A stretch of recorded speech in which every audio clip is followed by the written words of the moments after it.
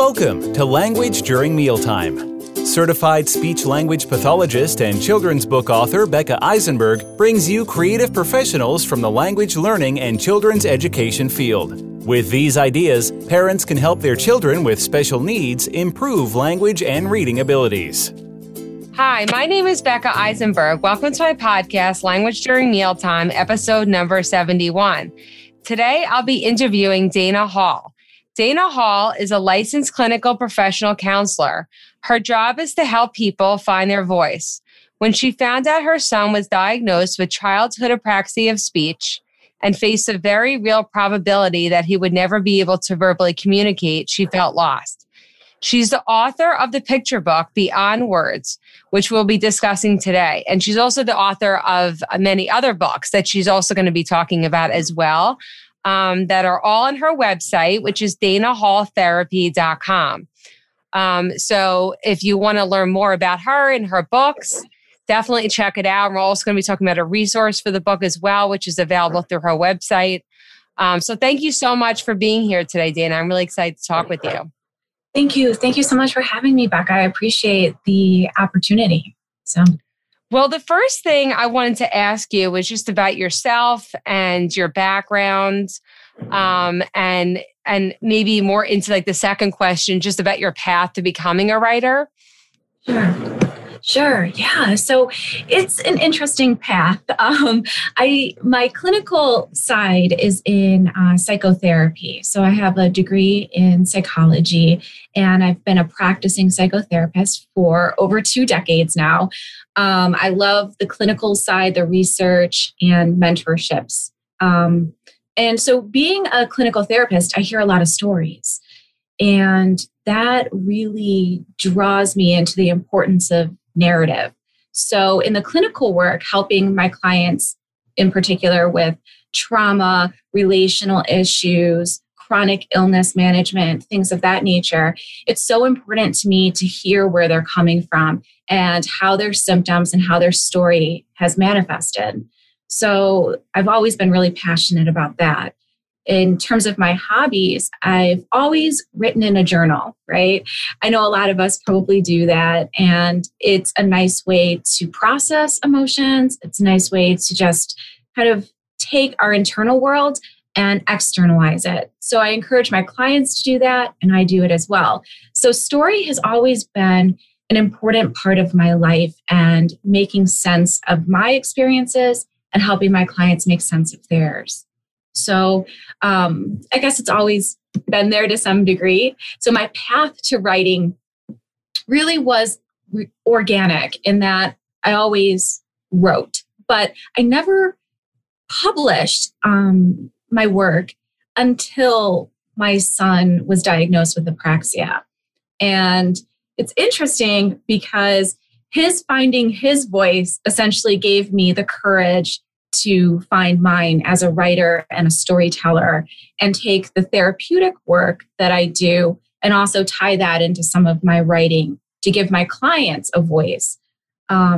So the paths kind of came together, and the first piece of that was this book, Beyond Words, that is essentially my son's story through pictures and through a poem.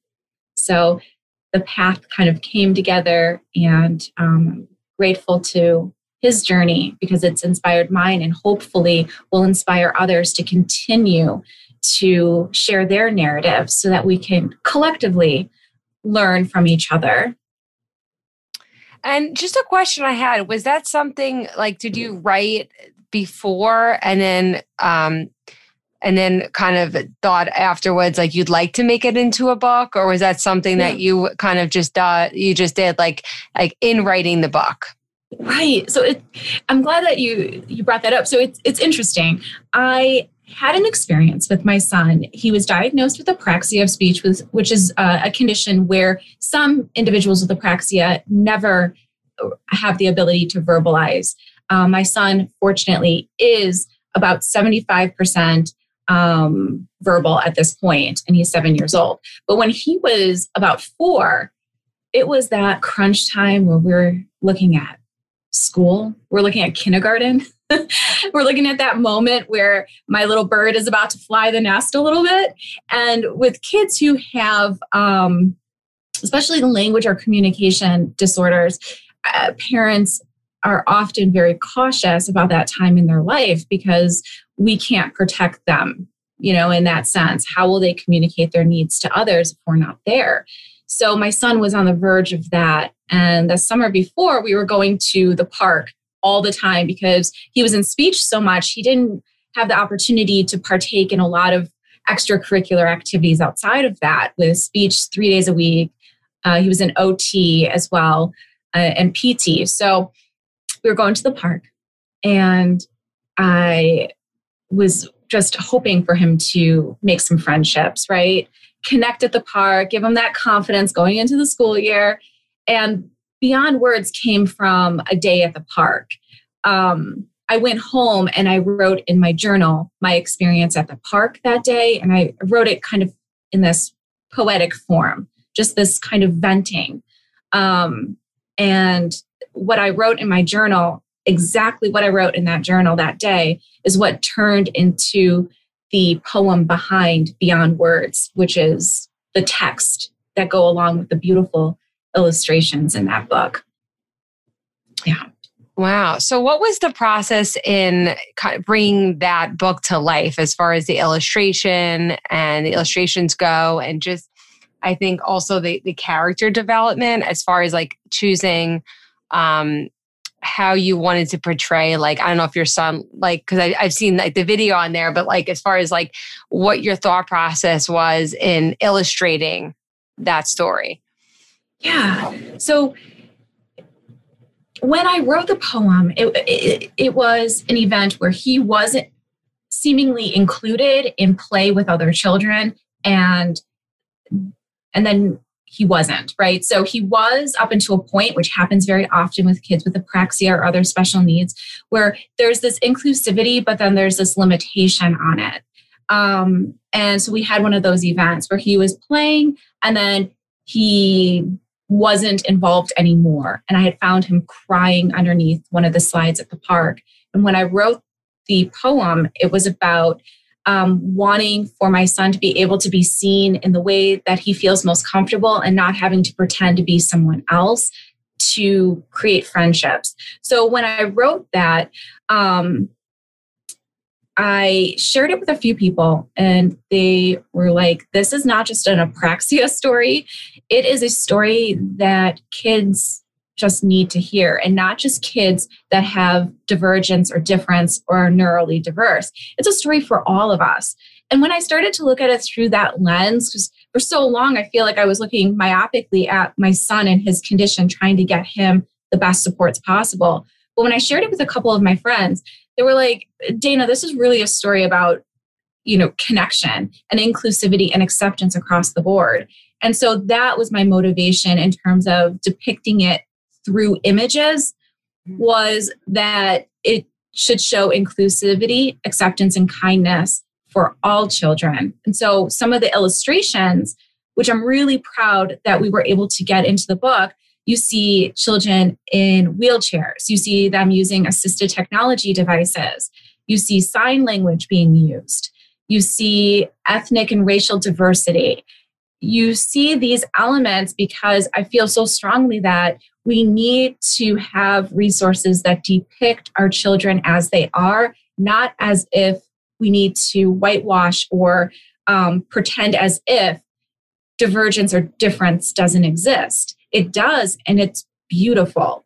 Not that my son doesn't have struggles, but that he's exactly who he's meant to be. And I wanted for anyone to pick it up and be able to feel that, to feel seen, for the parent to feel seen, and for the child to feel seen, and for children in general to welcome all peers with this curiosity and openness for what they can build together.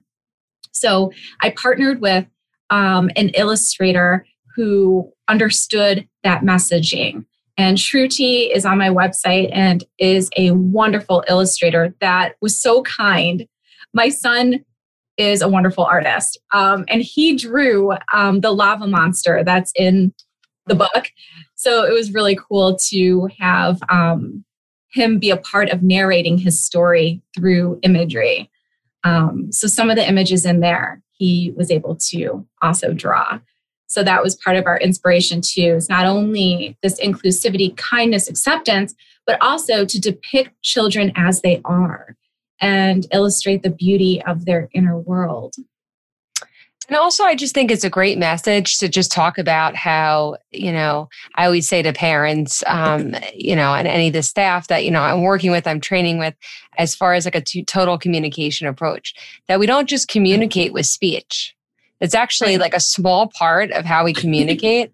And how we communicate is just through our expression, through our gestures. And if we're using sign language or we're using our body language, any sort of way to communicate. And so that's really important. And I think your book also embraces that because there's just so many different ways to communicate, because you could even just look at somebody and tell how they feel. So yeah. And that's an interesting point, because in the support groups that I'm in with other parents who have children with apraxia, some new parents will say things like, I don't know how others will connect with my son or daughter. And what I always go back to is we have, as a mom, as a dad, as significant figures in their life, we know what they are saying without their words. And that's part of the movement that I want us to really embrace with Beyond Words, is that exactly what you're saying. We are communicating all the time, and it's so limiting to think that words are the only means by which someone can illustrate who they are in their personhood.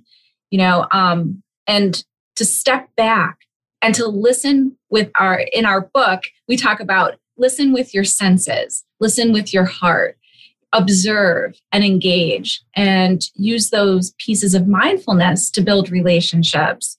Because it's been a beautiful gift that I've been able to connect with my son beyond his words. That's a beautiful moment for parents, and we all have that. And I don't want parents of children who have language challenges to forget that they are already connecting, and that their love, patience, and advocacy are exactly what's needed for their child to get the best results, but their child is already whole, right? This is not a person deficit. They are completely who they're meant to be, and there are beautiful supports out there that can change their life to help others to connect with them in other ways, like through words. Our speech pathologists in our life have been just game changers. They've been some of the most compassionate, well-educated, research-based interventionists, and they have allowed for my son to be able to connect with his words, which we never thought was going to be possible.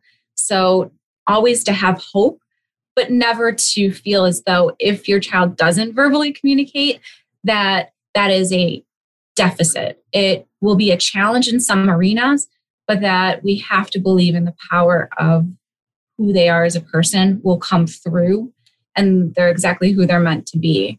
So I try to balance that out as a parent, because it's a difficult struggle to watch your child have those challenges, especially early on, which manifests in for most, some behavioral issues, which can be misdiagnosed. Exactly. Right. When it's about I see that a lot. Exactly. And most of the time it's just communication based, because even if somebody could verbalize, they may not be able to verbalize everything they need to be able to communicate. Where they could maybe verbalize their wants, their needs, but they're able to tell you how they feel. They're able to tell you what happened earlier that day. And they're able to ask you questions. That's that's the kind of questions I ask parents or staff that I'm working with. So I just feel like it's just such an amazing message, because I think that it's also the kids need to feel accepted. And the last thing that I think also, children with apraxia, from my experience, is that they don't need pressure as far as being able to, if they're communicating that, then we have to accept that. So that's one thing that, just working with children and adults with complex communication needs is when they're expressing that, I'm like, okay, yeah, you did tell me that. Not making them do it twice.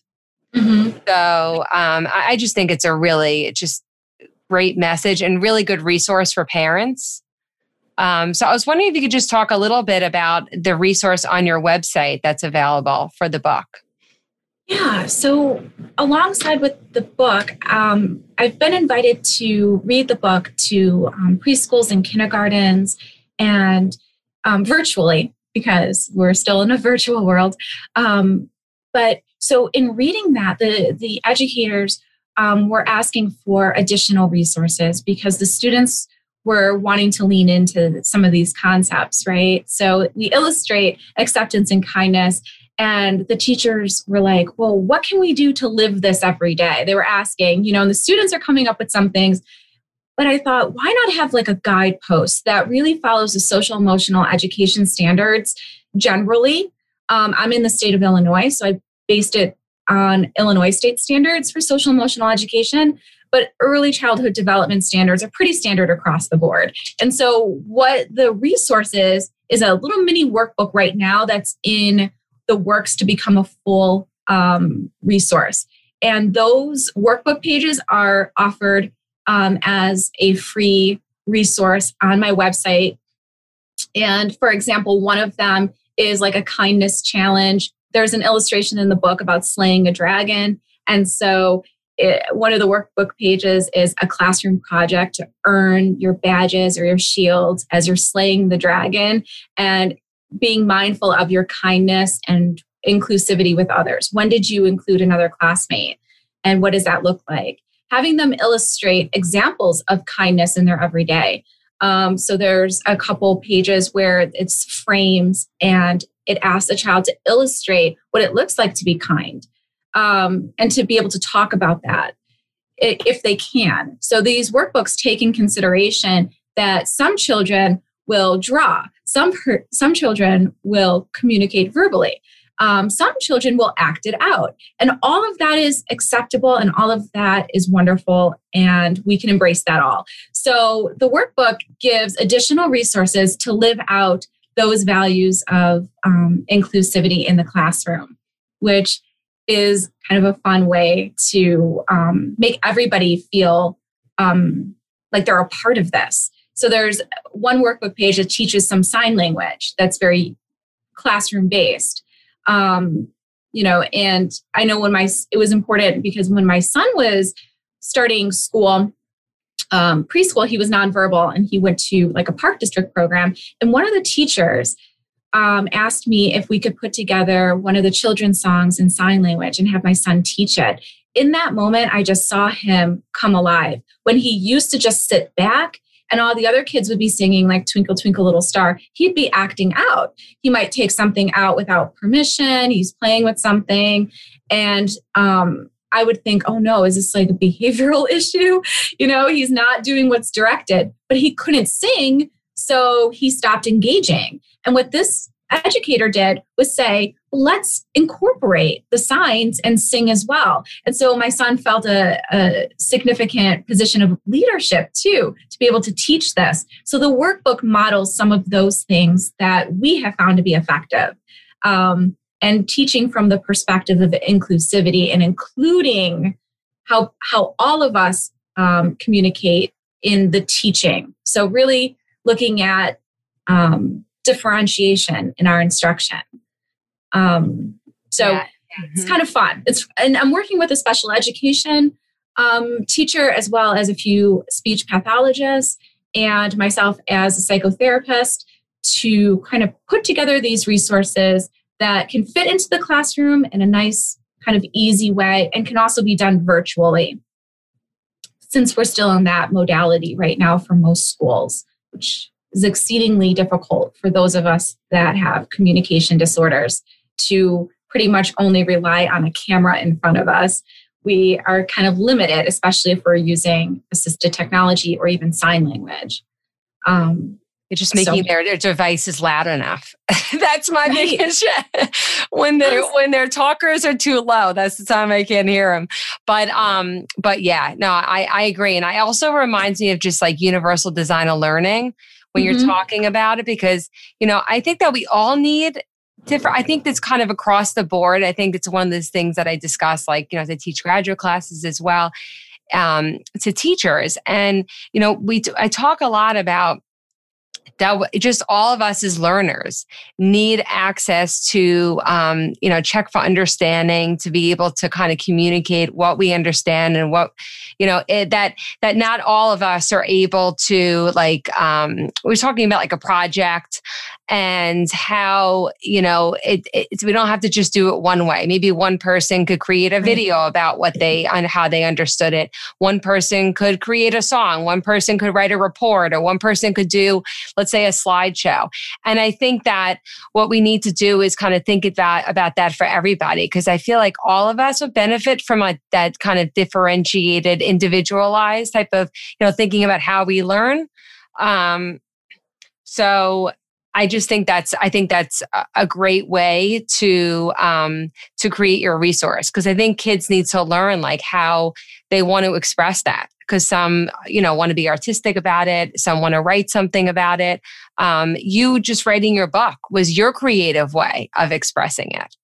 So I just feel like it's just like one of those great life lessons that everyone could benefit from. Right. Yeah. And it's really about looking at what it is in terms of the content that you're trying to teach.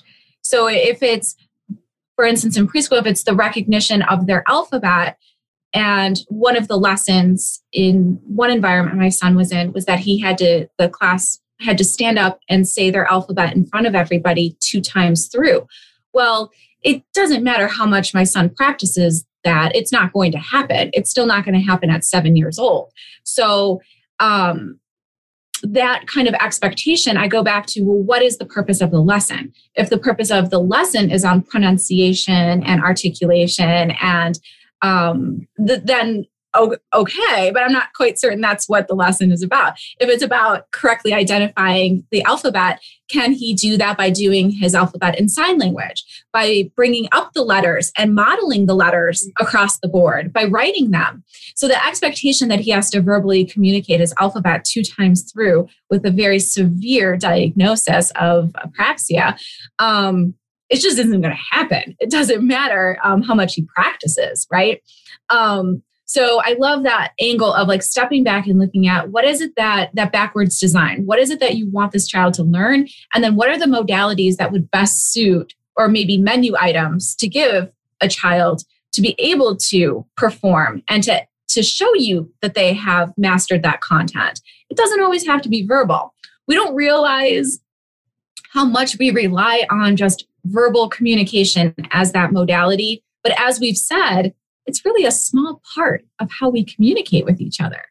But in the educational setting, we really traditionally have put a large emphasis on something that is not the sole modality of being able to express ourselves. So I love what you're saying in dipping into the creative side of things. And I think that's so enriching, and it diversifies education, and we learn so much more from each other when we see these other forms of illustration. And that's just good education across the board. Yeah, I agree. So I'd love for you to talk a little bit more about the other books that you've authored or co-authored, just so people learn more about it, because I think a lot of your books relate to this, overall, your overall mission of inclusion and acceptance and kindness. Yeah, so I have a few books that were released recently. We All Belong, Musings on Inclusion, Acceptance, and Kindness. And that book really talks about, I love that one in particular because that one followed right after I wrote Beyond Words. And I want Beyond Words to be my son's story. I don't want to interject my mama bear, my journey, right? Which is significant to honor a parental journey when you have a child with chronic severe language disorder. But it's not my story to tell. That's his. We All Belong, I was able to do a chapter on my story, essentially, of being a parent with a child that has special needs and what that looks like. And how other parents essentially will talk with you about their milestones. And my child can't stop singing this song from this Disney movie. Oh my gosh, and us with children who have children with language disorders, we're kind of sitting there like, I don't even know what my son's favorite color is. I don't know what he dreams of. When he's hurt, I don't know what hurts him. And so We All Belong is my opportunity to share a little bit of what it's been like for me as a parent on this journey with my son. And there's other chapters that speak more of inclusivity. There's that address racial divide and other forms of exclusion and how the authors have overcome that or fighting to advocate for reform. So it's a beautiful book. It's called We All Belong. And links to these books are also on my website. I was fortunate to tell another story in Made to Overcome, the Caregiver edition. And I tell the story of my mom and my brother. My brother has severe traumatic brain injury due to an accident. And my mother, who's a senior citizen at this point, is his primary caregiver. And I tell her story of what it's like to be a caregiver behind the scenes. When after the accident, you have a lot of support. And then what happens years after as some of those support systems fade away, and what it's like to do this kind of work purely for love and what it has cost. It's a realistic look at what it means to be a caregiver. And all of us at some point will either be taken care of or be a caregiver. So it shares not only my mother's story, but it shares other stories on caregiving. And I feel like that's an important resource for all of us. And in particular, some support groups have picked it up to use it as a tool for their meetings as well. So I was very fortunate to be able to participate in that. Wow, yeah. That's amazing. So, I really enjoyed our conversation today, and I think that a lot of people really, really benefit from reading your book Beyond Words. I just think it's something I'm going to suggest to teachers. I think it's just also, beyond, I think preschool and kindergarten, I actually feel like it's really appropriate for elementary school as well. First grade, second grade, third grade. Just because I feel like it's like a complex topic. And I just think that, because picture books, just because kids start reading chapter books at a certain age, doesn't mean that we can't appreciate picture books when our kids are older. I know as an adult, I love picture books. I never stop loving picture books. So I don't know, to me, you're never too old to read a picture book, but I think the message is something that like every age could enjoy and benefit from. So thank you so much for today for, discussing all of your work. And is there anything else that you want to talk about before we finish up? I just want to piggyback off of what you said with picture books. It's intentionally a picture book so that any child can pick it up and tell the story even without words. That was really important to me and my son, that anyone could pick this up and be able to understand. And it shows some illustration of the struggle. He was really sensitive about, there's a page in the book where it shows him crying. It shows him having frustration. And I asked him, are you okay with me putting that in there? And he said, yes, because people need to see that, mommy, that I feel that way sometimes. And I think, that's where the pictures come into play, because I think we can all relate to some of those images. And his best friend in the book is his best friend in real life, his first friend. And because of her, and that's a big thing, is that this is about inclusivity and the importance of advocacy. The little girl in the book just beautifully, organically connected with my son and is to this day his best friend, and the importance of people in our life that truly get us and take the time to know us. And I feel like that is beyond anything. That was one of my biggest takeaways, is the power that we can have in each other's lives to make a difference just by being present So I thank you so much, Becca, for allowing me to share this with your listeners and to hopefully a greater audience that can connect. All the proceeds of this book will continue to go back into Apraxia Kids and will be donated. This is truly a project that I want to live on. And one day I hope for my son to take it on and to continue the mission of making sure that there's strong advocacy for all children, especially those that have communication disorders. Thank you so much. I mean, I actually, just a little story is I saw this book on social media and I immediately, I just immediately connected with it because as a speech pathologist, I was like, I need to have this book and I need to talk to Dana. So, and especially the bubbles. I know every speech pathologist is like the bubbles because, sometimes that's a way to soothe children. Sometimes with articulation disorders, it can help them form the lips to blow. My son couldn't blow a bubble until he was 5 years old. He couldn't blow out his own birthday candles. So the bubble is significant. And also his name is Sean Michael. And for 5 years, he worked on being able to say his name. He would call himself Sean. It sounded like Sean Bubble. So that's kind of our inside joke is why Beyond Words has bubbles, because for a long while, for 5 years, he couldn't say his own name and it would come out like bubble. So it was kind of like a sweet nod to where we were and where we're going. Oh, well, thank you so much today. I loved our conversation. And for anyone listening, definitely check out Dana's website, danahalltherapy.com. It'll also be in the post on my website. And definitely check out her other books. So thank you for listening today. Listen and learn with us at Language During Mealtime.